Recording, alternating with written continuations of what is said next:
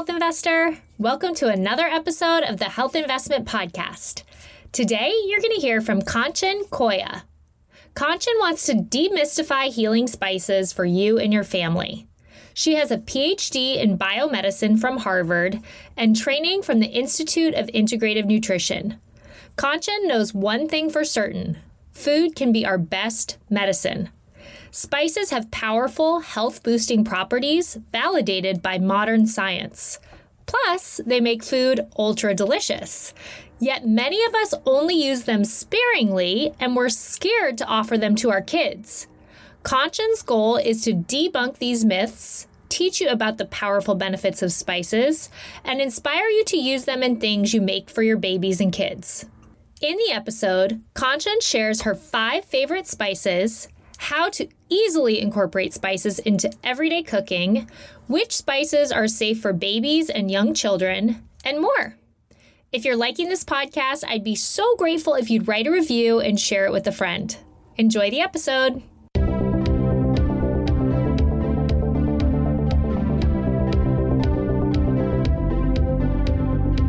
I'm Brooke Simonson, certified nutrition coach and your host of the Health Investment Podcast. If you're ready to look and feel your best without any confusion, frustration, or stress, you're in the right place. Each week, I interview experts and share no-nonsense, research-backed tips so that you can finally lose weight for good, eat healthy long-term, have the high energy you crave, and feel like $1,000,000. I'm so happy you're here with me today. Don't forget to hit subscribe so that you never miss an episode. Hi, Kanchan. Thank you so much for joining me today on the Health Investment Podcast. Brooke, thank you so much for having me.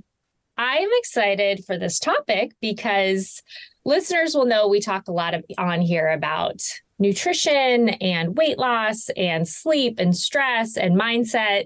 We don't talk a lot about spices. So this is going to be a cool, unique episode. These unique episodes are kind of always a hit because, it's something different. It's something out of the norm. And I know I'm going to learn a lot myself because I have a couple spices, but a lot of them just kind of sit there and gather dust and I don't use them. And I think a lot of people would agree, you buy a bunch maybe for one recipe and then they end up just sitting in your spice cabinet for a really long time.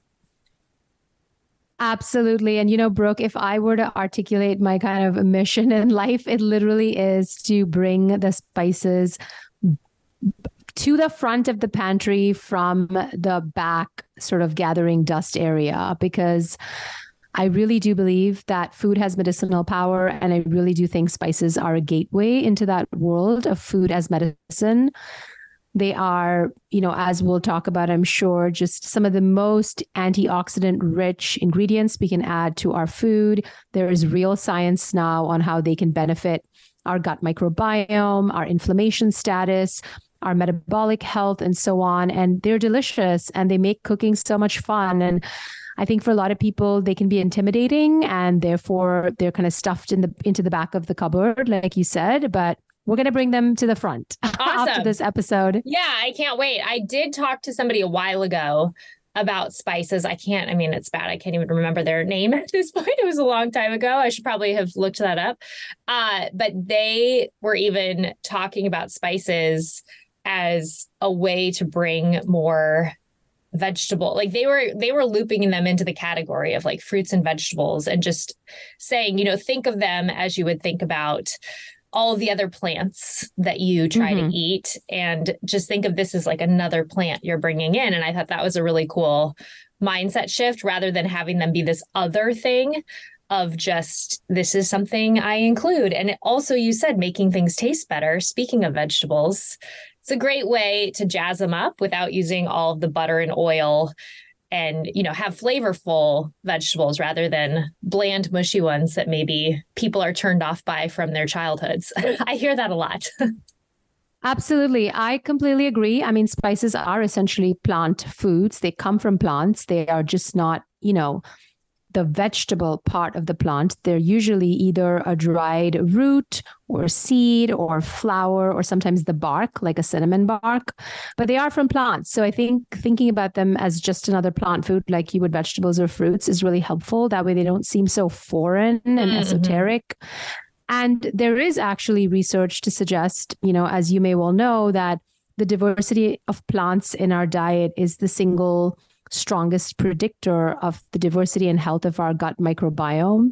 Yeah. And we want more diversity because that's just better for us. It's like a garden or an ecosystem. The more diverse, the better.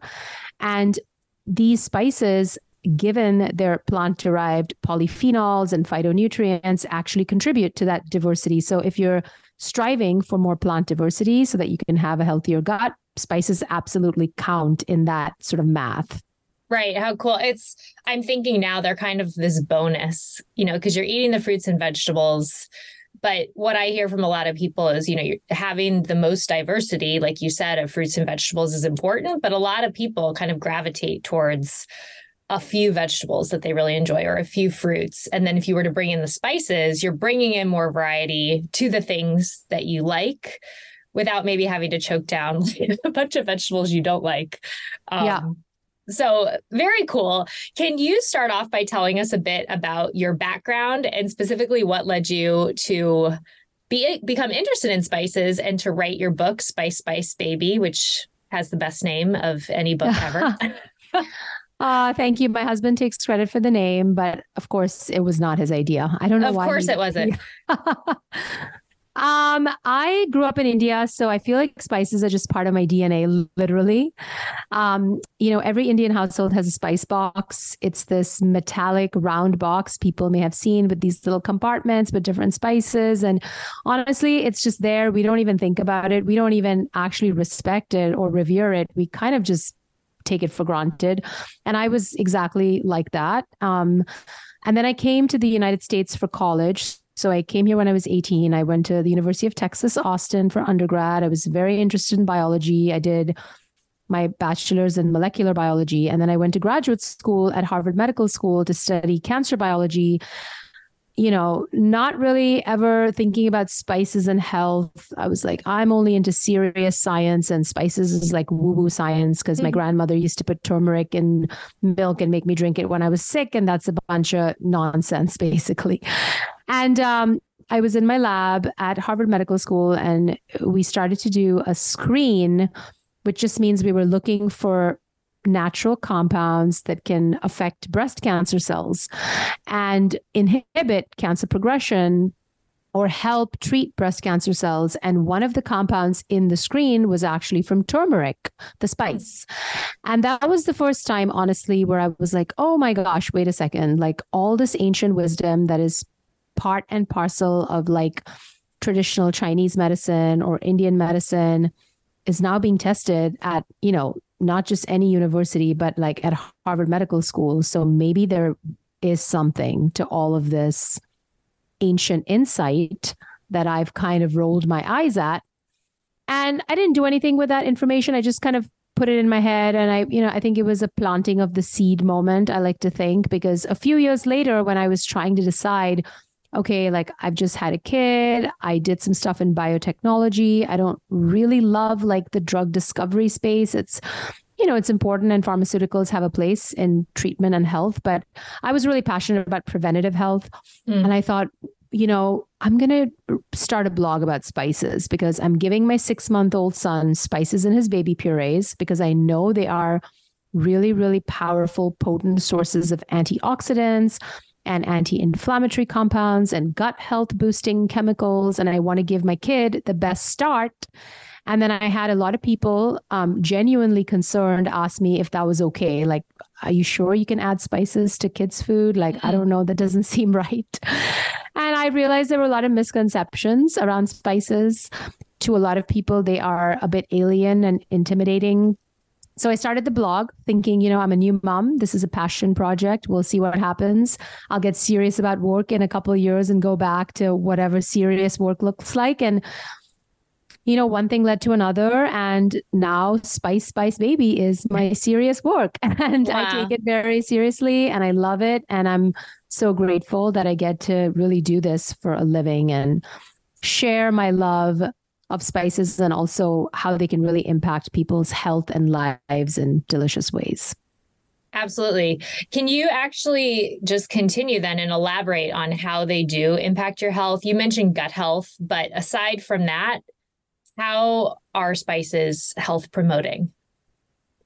So, just taking a big picture view, I mean, I think people sometimes don't appreciate that spices and our quest for spices as a human race has literally shaped our history and geography of our civilizations for centuries. And that sounds like very dramatic and an exaggeration, but it really isn't. Like Christopher Columbus was looking for spices when he accidentally stumbled upon the shores of America. The Portuguese landed in India, trying to monopolize the spice trade. Of course, a lot of this has a dark side in terms of colonization and exploitation. But the truth is, our ancestors knew that spices were powerful and potent because they had insights, just maybe intuitively, that they were, and maybe just observationally, that they had medicinal power. They could prevent spoilage of food because they had antimicrobial properties, for example. There are actually anecdotes that people used to trade pepper for oxen. I mean, so they were really valued, and I think they've kind of become devalued because they're just easier to find, and you can go to a grocery store and walk down a spice aisle and it's like no big deal. Mm-hmm. But I only mention that because it just puts into context this almost like reverence that our ancestors had for spices that we in modern times have maybe kind of lost touch with. And I think the reverence is well deserved because when we look at the science, spices are some of the most antioxidant rich plant derived, ingredients out there. So if we think of spices like another fruit or vegetable, you compare all the fruits and vegetables, all the plant foods, spices often emerge as some of the most densely packed with antioxidants and anti-inflammatory compounds compared to any other food. They're just a very concentrated source of antioxidants in very small amounts. So that's the main reason why they have health benefits, because antioxidants, anti-inflammatory compounds, all of these polyphenols, I mean, it's all fancy terminology just for this idea that spices have compounds that are plant-derived that have real effects in our bodies at a cellular and molecular level. And they can impact many processes, mostly for the better. There's a few instances where they might have some negative effects, but usually when they're used in excess, and we can talk about that. But, they affect our cellular antioxidant status. So your listeners might be familiar with the fact that as our cells divide and as we metabolize, food or just go through normal metabolism, normal growth, there is something produced called reactive oxygen species, or ROS. And over time, these can cause cellular damage. They can damage our DNA. They can cause aging and disease. And so antioxidants in our food can actually neutralize some of these free radicals. So that's why antioxidant-rich foods are so beneficial. And also not directly neutralizing these free radicals, all these antioxidants in our food, and spices are by no means the only source of antioxidant. They just happen to be a very potent source. All of these antioxidant-rich foods can also, at a very core level, just boost our cellular resilience for this kind of oxidative stress, reducing unwanted inflammation and so on. So, there's many different mechanisms by which spices have been studied to have benefits, but I would say the strongest studied are probably the impact of spices on inflammation and gut health. So inflammation, as we all know, really important in the right place at the right time. It's not a bad thing. It's when it's chronic and it's kind of constant and unregulated, it starts to cause damage. Just like, a fire in a localized setting is very powerful. It can transform things. It can, we can convert things in fire and do magical things with fire. But if it's like a low grade constant fire, we get a wildfire, and that can be very damaging. And inflammation is kind of similar. We don't want chronic low grade inflammation. And spices can in culinary amounts, the research shows, and we need more research, but we have really interesting science now showing that spices in culinary amounts can reduce markers of inflammation even after a single meal. which to me is mind blowing. Right. So I would say the impact of spices on inflammation control, which is on everyone's mind for good reason. And then also spices seem to have the ability to alter our gut microbiome for the better, increase the diversity, increase the prevalence of healthy gut bacteria. And then some spices directly impact digestion. So improve digestive enzyme production, help food move through the digestive tract more efficiently, reduce gas and bloating, potentially prevent heartburn. So, I mean, I could go on and on, but I think that there's many benefits that spices seem to be involved with, and we're getting more and more data now on some of these benefits in real time in human studies, which is very exciting. I want to take a quick break from the episode to tell you about a company I've been impressed by for years. Thrive Market is an online shopping platform that offers thousands of products at 25 to 50% off retail prices. For just $60 a year, you get access to a wide variety of premium pantry staples, supplements, beauty products, and home goods at unbeatable prices. To put things in perspective, I save about $20 to $30 per shipment, which means my annual membership fee pays for itself after just 2 orders. My favorite part about Thrive Market is that for every paid membership, they donate a membership to a low-income family, veteran, or teacher. So not only do you save money on your purchases, but you also make healthy products accessible to everyone. To read my full Thrive Market review, steal my shopping list of over 150 items, and save additional money on your first order, visit thehealthinvestment.com/Thrive Market, or just click through the link in the show notes. Now, back to the episode. Which spices are particularly known for their wellness benefits? Are there certain that stand out, or is it just that people have latched on to some and promoted those? And so it seems like something like turmeric or cinnamon is this, powerhouse spice, but maybe it's not the most medicinal one. Right. So in all the studies that have looked at the impact of spices in humans, the studies have always been done with spice blends. So blends of multiple spices. Rarely one spice alone will have this kind of superfood effect. So I would have to say I agree with you that I think people have taken a couple of spices that they've figured out and wrapped their heads around and kind of claim that they have superfood status. And I really think the magic lies in variety. Just like with fruits and vegetables, everyone's like, I eat kale every day. Great. But guess what? There's Swiss chard. There is spinach. There is broccoli raw. There's like a million green vegetables. And kale is also great. But when we tend as a culture, I think, to latch on to these like singular foods because they feel like they have this magic bullet ability to cure all our ailments. And I worry that we're making that same mistake with spices. So turmeric is great. Cinnamon is great. But really what we want is variety. And all spices have these beneficial polyphenols and properties. And really the spice blends are where some of the magic lies. That said, I think for someone new to spices, like a blend of 16 spices could feel intimidating. So I always like to start with like a handful that I think are well studied, that have some pretty compelling health boosting properties and that are easy to use in a modern global kitchen. Right. Yeah. That's the next question, because now I've heard use a wide variety, which totally makes sense. But then I'm not the most adept in the kitchen. So I'm thinking, how do I do that? How do I use a wide variety? So which ones would you say are most easily accessible? Yeah.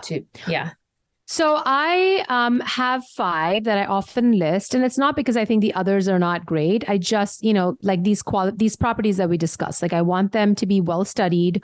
I want them to be easy to use in all kinds of cuisine, because let's be honest, not everybody every day wants to make like a complicated curry or like a complicated dish, which often people associate with spices like, oh, I got to, make this one dish. And if I'm not making that, I don't really know how to use them. So I try to include in this list of 5 spices that you could literally add to your everyday favorite foods, no matter what they are. And I can give you examples. Yeah. And then third would just be that they're accessible. So they're usually available at a regular grocery store or online. Like you don't have to go to like a super specialty store to get them. So I would say number one, I'm just going to say turmeric because it is on everyone's mind and it is extensively studied and it has really beneficial compounds like curcumin, which have shown benefits for literally everything like inflammation control, gut health, your brain health. There's a caveat with turmeric, which I'm sure people have heard of, which is that the curcumin is not readily bioavailable, which means your body kind of clears it through the liver very rapidly. And you want it to stick around. If you wanted to just do its thing for your gut health, then it's fine. It will traverse your gut. It will have some benefits. But if you want it to linger and affect your liver positively or potentially your brain health, you do want it to get absorbed.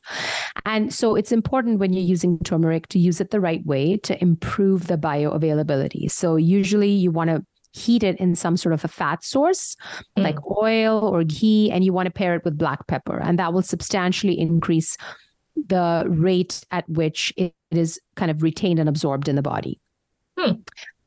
So that's turmeric one, and we can get, and then again, like I can give examples of dishes because I feel like people are like, what would I do with it? So this is why I don't love adding turmeric powder to smoothies because there's no heat. There may not be fat. And rarely do you want to put black pepper in your smoothie. Yeah. Gross. So well, my husband probably would, because when he makes a smoothie, he gets out literally 20 things. And I'm like, what is going on over there? But yeah, for the majority of people, motivated. Yeah, he's going to hear this and be like, challenge accepted. Turmeric and black pepper. Right. I would say, think of things you eat every day. So like most people would eat, I don't know, like maybe rice or quinoa potentially, or some kind of grain. You could just add a pinch of turmeric in oil and black pepper to that. Another example is oatmeal, which I know it sounds weird, but we all know now many cafes serve like a golden milk. So you could add a little turmeric, black pepper, and date syrup to your oatmeal and turn it into like a golden oatmeal. Literally, you could put turmeric into any sauteed or roasted vegetables. So if you're roasting potatoes, you're roasting cauliflower, pinch of turmeric with black pepper makes it really like vibrant and exciting. The goal is to add it to lots of things on a regular basis so that you're getting enough to get some benefits. And also, you could combine it, and we'll talk about that when I talk about some of the other spices. So, I mean, I like it in popcorn, like turmeric popcorn is fun. Any kind of like stew or soup, or any sauteed or roasted vegetables, any kind of grain. I mean, you can see how the options are endless. And I'm not talking about complicated recipes. I'm just talking about things you already do. Yeah, I love that. One question.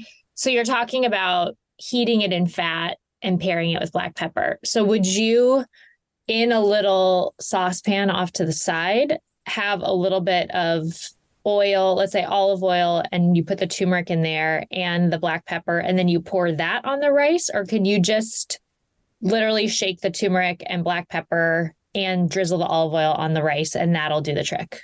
Either one. So I know some people like to saute, like to toast their rice in a little oil and garlic and then add the water and cook it that way. You could add the turmeric at that stage, or you could do what you just said, add the turmeric, a little oil, pepper while your rice is cooking, and you're done.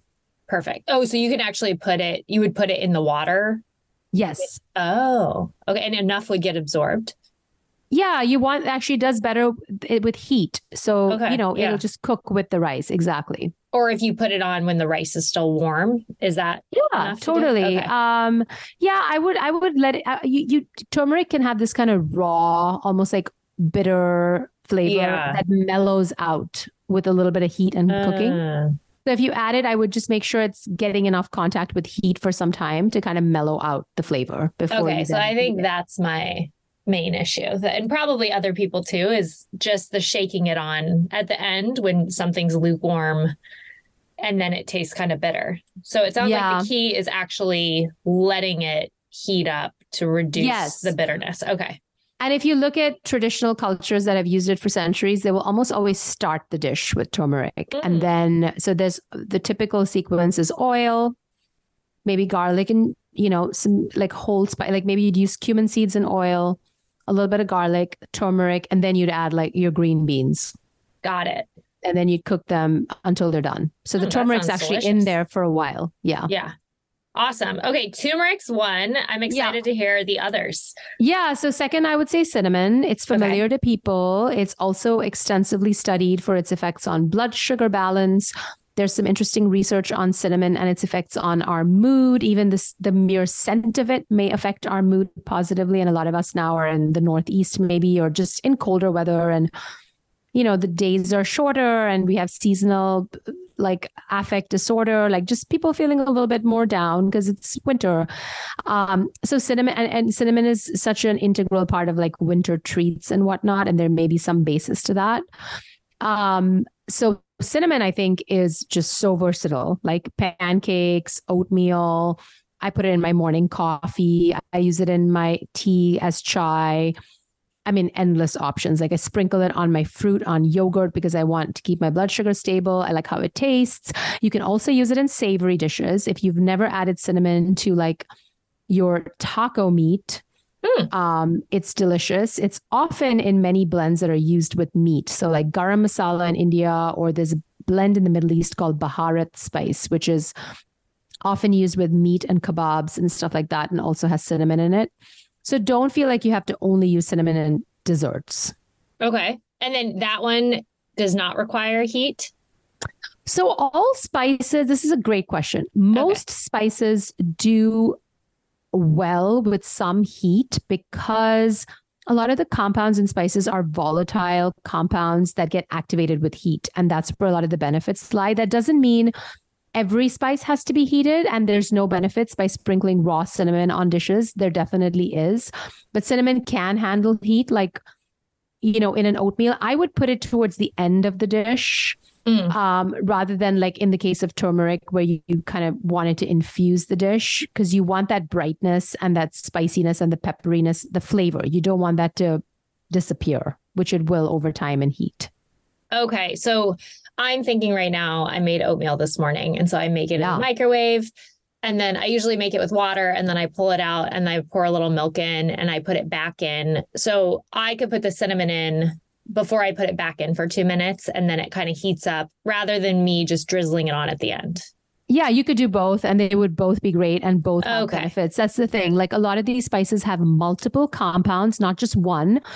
So some compounds may be activated by heat. Some compounds may actually lose some potency with heat. So don't like overthink it. Okay. For most of them, it doesn't matter. Like you could cook the dish with them, and then you could also sprinkle some on top. That way you're getting a bit of it cooked and a bit of it raw. Oh, I love that. Perfect. So cinnamon is great. I will make a quick point about cinnamon. If you are using it often and putting it in things like smoothies or just using it daily, you want to try to find something called true cinnamon. There's 2 varieties of cinnamon. The regular variety that you find at the grocery store is called cassia cinnamon. And it's fine, but at high enough doses, it may pose a liver toxicity issue because it contains a compound called coumarin. And there's another variety called true cinnamon, sometimes called Ceylon cinnamon, which does not have measurable amounts of coumarin. So if you are somebody that loves cinnamon and you're throwing it in your coffee and you're putting it in your oatmeal and you're trying to use it regularly, you're probably better off going out of your way to find true cinnamon. Okay. And Ceylon, you said it's either called true or is that C-E-Y? Yes, Ceylon for the island country, Ceylon or Sri Lanka. Yeah, that's originally where it comes from, that variety. Very good to know. I don't think we have that. Most people don't, but you can get it online easily. And I think I've even seen it now at like grocery stores and Whole Foods and stuff like that. Oh, I love it. I'm creating a shopping list as we speak. Yeah. So cinnamon would be number 2. Then I would say I'm going to put in ginger because, again, it's really easy to use. The ginger root or the powdered ginger, whichever one you like. So great for digestion, gas, bloating. It can be really powerful for PMS. So if you're struggling with PMS symptoms, there's some research suggesting ginger may help. By the way, turmeric may also help with PMS. Again, because it's a potent anti-inflammatory and it's so easy to grate into soups, stews, sauteed vegetables, put it in your tea, whenever possible. I like to keep the skin on. So when I'm cooking, I take the skin off because it would be weird texture to have the skin like pieces of skin in my soup. But if you're making a tea and you're infusing it into the tea and then straining it, leave the skin on because the skin has a lot of the beneficial antioxidants as well. Outside of hosting this podcast, I work as a nutrition coach specializing in evidence-based, sustainable weight loss. If you're ready to stop yo-yo dieting and start living a healthy, active lifestyle you're proud of, I'd love to work with you in one of my programs. Unlike restrictive, one-size-fits-all diets that only provide short-term results, I help you adopt science-backed nutrition and lifestyle habits that work for your unique likes, dislikes, and time constraints so you can lose weight permanently, have high energy throughout the day, feel completely in control of cravings, and stay consistent long-term. To learn more, visit thehealthinvestment.com or follow me on Instagram and TikTok at The Health Investment. Got it. Number 4 would be sumac, which is this purple burgundy powder that you often see sprinkled on like hummus and baba ganoush and salads at Middle Eastern restaurants. It comes from the sumac berry that's found on a bush in the Middle East. It's ground down into a powder, and it's anytime you see the color purple in nature, you're getting these antioxidants called anthocyanins. They're also found in blueberries and eggplant and in sumac, and it's so easy to use. Think of sumac as lemon without the liquid. You just sprinkle it on a salad. You get this vibrant, zesty kind of lemony flavor. You can so sumac is something that's better sprinkled. Okay. It is thought to not stand up to heat that well. And maybe some of the antioxidants in sumac are actually heat sensitive. So I would just finish things with it. Like put it on hummus, put it on baba ganoush, put it on your salad. I love it on eggs. I finish dishes with it. And it makes for a really pretty garnish as well. And it's really easy to use. Huh. I'm sure that's one people don't have a lot of experience with, myself included. Right. But when I tell people, oh, have you ever seen that like purple dusting on hummus or baba ganoush? They're like, oh yeah, I didn't know that was a spice. Yeah, how cool. Yeah, I love a new one to introduce. So that's great. And then the final one I would say is anything in the chili pepper family. And this brings up an interesting point because many people are like, I want to like spices, but I don't like hot food. And so I'm here to tell you that not all spices are spicy. And even within the chili pepper family, we're all familiar with paprika, which comes from like the red bell pepper that's just dried and powdered. And it's not spicy. Sometimes it's sweet. Sometimes it's smoked. So anything in that family, all the way from sweet paprika to spicy chili peppers, is great because it contains these antioxidants, anti-inflammatory compounds. The spicier the chili, the more it has this compound called capsaicin, which is a powerful anti-inflammatory and also great for the gut microbiome. Too much chili can irritate the gastric lining, so you want to find a balance. And if you don't tolerate it, just have the sweet peppers, the paprika. But again, super versatile. Like every time I roast potatoes or make like smashed, but the roasted smashed potato trend, so good. Just dusting of paprika on there. I love putting it on fish, like so easy. Salmon with a little olive oil, paprika, and garlic powder, done. Just a great way to add color, flavor, and antioxidants to like your everyday favorites. I love that.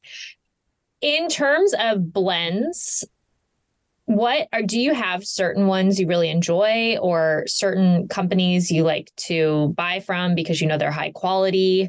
Because I think in my mind, like a blend could also be very accessible for me.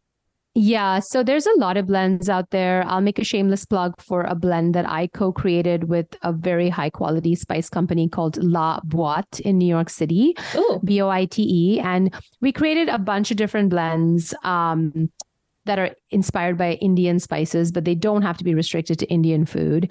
And there's 2 blends that I'll mention, but then there's many others too. There's a blend we created called Everyday Masala, which has cumin, coriander, turmeric, and chili. And you can put this in or on anything and cook with it, and it's amazing. So, again, like any kind of oven roasted vegetable or chicken or fish or even shrimp, it's fantastic, oven roasted or sauteed. I just made my son, before our conversation, a quesadilla, and I added a little bit of finely chopped shallot and that spice blend into the cheese. So, and I called it like a masala. Masala just means like spices in India, a masala quesadilla. And he was like, Mommy, this is the best quesadilla ever. I was like, okay, thank you. Made my day. That's amazing. Also, as you're talking about this quesadilla, I'm like, wow, your kids are very lucky because you're making them these gourmet. I mean, not even right in terms of the amount of time it's taking you, but because of the spices you're using and your knowledge, it seems very gourmet, and they're getting these fantastic foods. I would say a good spice blend to cook with that has some of these spices I mentioned. So like turmeric, even like chili, like the chili blend that you can buy. I mean, there's so many blends these days, but anything that has like some turmeric, some paprika, some cumin is going to be great because it's going to hit a lot of different mechanisms of action for benefits. And it's savory and easy to use in soups, stews, curries, roast vegetables. I mean, you want to be able to use it all the time in different things. Like you don't want a blend that you only use once. For sure. And then you mentioned putting spices into your baby food, and you just mentioned cooking for your son. Are there any concerns about spices that we would use with babies or young kids? So yeah, every pediatrician will tell you that spices are great for babies. There's no scientific basis to give babies bland food. And there's really no spices off limits, except I would say the chili peppers, they can probably wait just because their tummies are sensitive and their tongues are sensitive. That said, there are cultures that will give babies chili peppers. Okay. I waited for mine to get a little bit older before I started exposing them to like spicy spices. All the spices are fine in culinary amounts. I would stay away from concentrated teas where there's just high amounts of spice. Like sometimes people have tried to make like star anise teas or nutmeg teas. Nutmeg is a spice where you don't want to overdo it because it can cause some hallucinations and palpitations. But if you're sticking to culinary amounts, there is no spice off limits for babies or kids. I would just wait for the chili peppers until they're a little bit older. I think also, as I'm thinking about vegetables and making them taste better, this is probably a great way to get your kids to actually like different vegetables. I think so. And honestly, if you get your kids involved in prepping the vegetable with the spices. So for example, I like to add cardamom to sweet potatoes, makes it so luxurious and dessert-like. And I'll actually get my kids to help me crack open the cardamom pod, take out the seed, and like gently smash it in a mortar and pestle. They feel super involved. They smell it. It's a sensory experience. And then we add it to the sweet potato. And, they have skin in the game. They're like, oh, I made that, like with many other dishes, but with spices, especially because they're very workable. They're brightly colored and they have like great aroma and just visually appealing. It's fun to get them involved, or at least show them like, hey, I'm sprinkling some paprika on these oven roasted fries, like, and turning them red. And isn't that exciting? So absolutely. They're a great way to build more, to create more adventurous eaters. We've used the term sprinkle a lot, or dust. How much spice do you usually put on something so that it has flavor, but it's not overbearing? Great question. Really depends on the spice and the dish and like your level of spice tolerance. So I always tell people start like low and slow, like with anything new. Take a little bit, put it on. I would say certain spices can turn bitter if overdone, like turmeric is an example where you want to use a little bit less. So for example, if I'm making a lentil soup for 4 people, I might just use half a teaspoon of turmeric in that. So not a ton, because I don't want to overpower the dish with the bitterness of the turmeric. But with like cumin and paprika, you can go a little bit higher, like a teaspoon, 2 teaspoons, really depends on your palate, your tolerance. Start slow. You can always add more, and you can always add more at the end. So when you do that final taste where you're like, let me taste for salt and pepper, you're like, this could use some more flavor. You can add a bit more cumin, a bit more coriander, a bit more paprika at that stage. Awesome. And I've learned it's good to drizzle it or sprinkle at the end, because then you get some of the compounds that might be lost with heat. Yeah, exactly. Yeah. 100%. I'm learning. Which is why you'll see chefs do that all the time. When you get a dish and it has a dusting of spice at the end, they are trying to just layer the flavors and like reinforce the flavors, but there's also potentially some health benefits there. Right. Yeah. I'm sure people, it's probably annoying to listeners, but they probably hear me typing away during this episode because I'm taking all these notes. But I'm learning a lot. So I'm personally loving this, and I apologize to anybody who's distracted by my typing. Are spice supplements worth the hype? Great question. So I think it depends. They can have a purpose and a use. Always consult with the physician and just know that the supplement market is completely unregulated. So many times you have no idea what you're getting and there may not be nothing in there. And you might just be wasting your money. And sometimes there may be heavy metals because spices can be contaminated with heavy metals. So the moral of the story is choose the right brand, do your research, ask the brands for their certificates of analysis, which will tell you the levels of heavy metals in their supplements. So yes, sometimes when you have an acute condition, like let's say you have arthritis and you want to use turmeric and curcumin to help, the studies that have looked at the effects of turmeric and curcumin, its active compound, on things like arthritis have used supplements.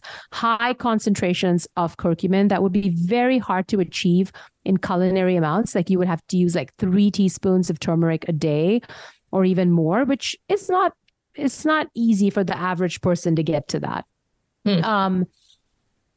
Not impossible, but easier to just take like 3 supplements. So they can have a purpose. I like to think of them as needed in more acute settings when there's a really specific condition that you're trying to treat. But I think for prevention and exposure to antioxidants and anti-inflammatory compounds on a daily basis, cooking with them is just fine. But you need to be consistent and you need to kind of enjoy adding them to lots of different dishes on a regular basis. How long do most spices last? Because I'm thinking of some that are in my cupboard that are probably expired. So they don't really go bad. Oh, they don't. They lose their luster. They kind of, they have these active compounds that over time just lose their potency and aroma and their health benefits. So I would say if you've bought a ground spice like ground paprika, ground cumin, try to use it within 6 months. If it's a whole spice, you can make it last longer because those compounds are protected within the structure of the whole spice. Once you grind it, you expose a lot of those compounds to the elements, and that starts to kind of begin, not the degradation, but the, just like the volatility of them. They start to lose their potency. So whole spices, 1 to 3 years, ground spices, 6 months. You can grind your own spices in small batches. I realize that seems like a lot. So I know that's intimidating for people, but if you do that once, you will see why it's so amazing. Tastes so much better. I use a little coffee grinder that I dedicate to spices. It's $20 on Amazon. That's my spice grinder. And then keep your spices in airtight containers away from heat and light. That is going to prolong their shelf life and their potency. Okay. So in a cupboard is good. Is it okay in just the clear glass they give you? Because it's dark in there. Okay. Yeah, I always go 1 cupboard away from like the stove because then next to the stove is a lot of heat and the oven. So I'm always like, just move over 1 drawer and you'll be better off. I'm curious, do you know of any baby food that includes spices in it if people weren't interested in making their own, or is that something you kind of have to do yourself? No, I feel like all the big brands, I mean, my kids are now 11 and 6, so we haven't done the baby food thing in a while. But even when we were doing pouches and stuff back then, 6 years ago, I feel like I was seeing cinnamon and cumin and cool. pepper. Yeah, totally. And I recently, a friend of mine who just had a baby said, "Oh, look at these little dried apple crisps with cardamom." I was like, no way. So totally. And this is not even an Indian brand. It's like fully American. So I think there's more of an acceptance that spices can be helpful tools to build adventurous palates and really jazz up like kids' food. I was going to ask about that. Since your kids have been exposed to spices from such an early age, would you say they have pretty adventurous palates? Yeah, they are both unique. So, and this is just a reminder that you can do all the things and your kid will still have their own unique path. Don't take it personally. My daughter is 6. She's, I would say, in a picky phase. I don't like to call anyone a picky eater because there are always phases. Right. But she's more particular. And I expose her to exactly the same things I did my son. He is way more adventurous and accepting, and she's on her own path. Overall, I would say they're both very adventurous and accepting of maybe flavors that would not be typical because they were exposed to them at an early age. And the research is pretty clear that exposing kids early to things definitely expands their palate. Oh, interesting. In all of your years working with spices, is there anything you've changed your mind about? Great question. I think I've just changed my mind. I definitely like the idea of like a single spice or like 5 spices that are going to solve all our problems. And I really do think that the overall dietary pattern matters more than anything else. There is no single superfood or single magic bullet ingredient that's going to save us. And yeah, I think I've just taken a more holistic approach, like really the overall dietary pattern. And you know what? Like this seems maybe a little bit unrelated to the conversation we're having, but just like our mindset, like I think our thoughts influence our biology in very profound ways. And so like, how are we viewing the food we're eating? Like, are we pausing? Are we taking our time? Are we really seeing it as nourishment? Like all of that really matters. And I think I didn't pay enough attention to all of that a few years ago. I was very like reductionist, like, oh, I want this anti-inflammatory compound, so I'm going to eat watercress. And now I'm like, the whole meal and the environment and the context and the people I'm eating with and my mindset all really matters. So I would say it just changed my mind on that it's the holistic kind of impact is probably more powerful than any single antioxidant. I feel like all of us, if we're honest, would say at some point we were very reductionist of I do this for this. And some people may still feel that way, but it is very freeing, I think, when you realize your overall dietary pattern matters most and it puts less pressure on any single ingredient or meal. And also, I think 100%. Allows you to enjoy things that you like. Like I'll have clients tell me, well, you're going to be disappointed, but I don't like kale. And I respond, I'm not disappointed at all.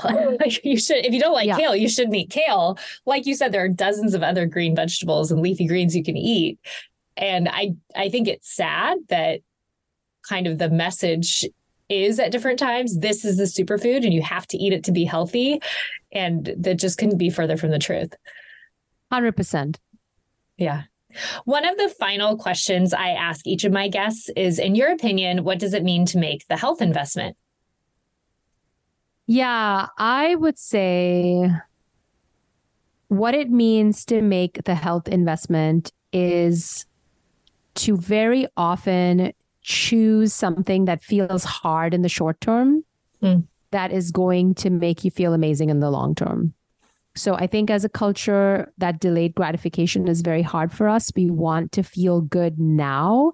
Sometimes the things that have the biggest impact are challenging and hard. So if you're somebody that has been eating a diet that comprises mostly of ultra processed foods that are very convenient, for you to start eating real whole foods from scratch feels very daunting and hard.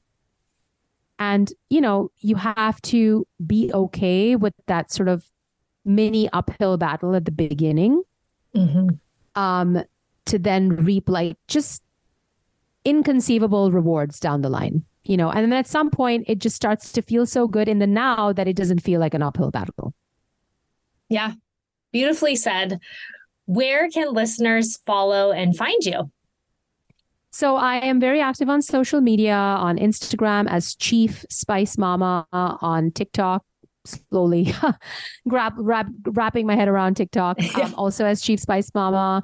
My blog, spicespicebaby.com, has a link to my cookbook, and also all the recipes that I ever share on social are on my blog. They live there. So if you're looking for any kind of spice inspiration, it's on my website. And there's also like a breakdown of spices and some of their benefits, my favorite food pairings. And then I have a podcast called Radical Vitality that I'm relaunching in January that I would love for people to check out. We talk about food, but also other aspects of health. So, yeah. Awesome. Well, I will link all of those places in the show notes so they're easily clickable. And I just want to thank you so much for sharing your time and all of your wisdom with us today. Again, I was taking notes the whole time. I have certain episodes that my husband gets home at night and I'm like, guess what? Guess who I talked to today? And I just rattle off all these facts. So tonight's definitely going to be one of those nights. And I guarantee he's going to be diving into the world of spices as well, because it's something that I think both of us are intrigued by. And we have some blends and different things, but I'm especially excited about that company you shared. It's the LABOITE, right? Yes. Yeah. Okay, great. I'm going to share that also in the links. And I think it's just always good when somebody tells you these are reputable and you can trust these, it just takes the guesswork out of it. And so I can't wait to go to that website. So thank you so much, Kanchan. It's been a pleasure talking to you, and I look forward to staying connected off air. Thank you so much, Brooke. It was a really fun conversation. Thank you for having me. Well, that's all for today. Thanks again for joining me here on the Health Investment Podcast. I'm so grateful for each and every one of my listeners. On your way out, remember to hit subscribe so that you never miss an episode. See you next week. All content in this podcast was created for general informational purposes only by a non-physician. None of the content should serve as a substitute for professional medical advice, treatment, or diagnosis. Always consult a qualified health provider with any questions regarding a medical condition and before making changes to your diet, lifestyle, and/or exercise programs. Do not disregard any professional medical advice you have received or postpone seeking such advice because of something you heard on this podcast.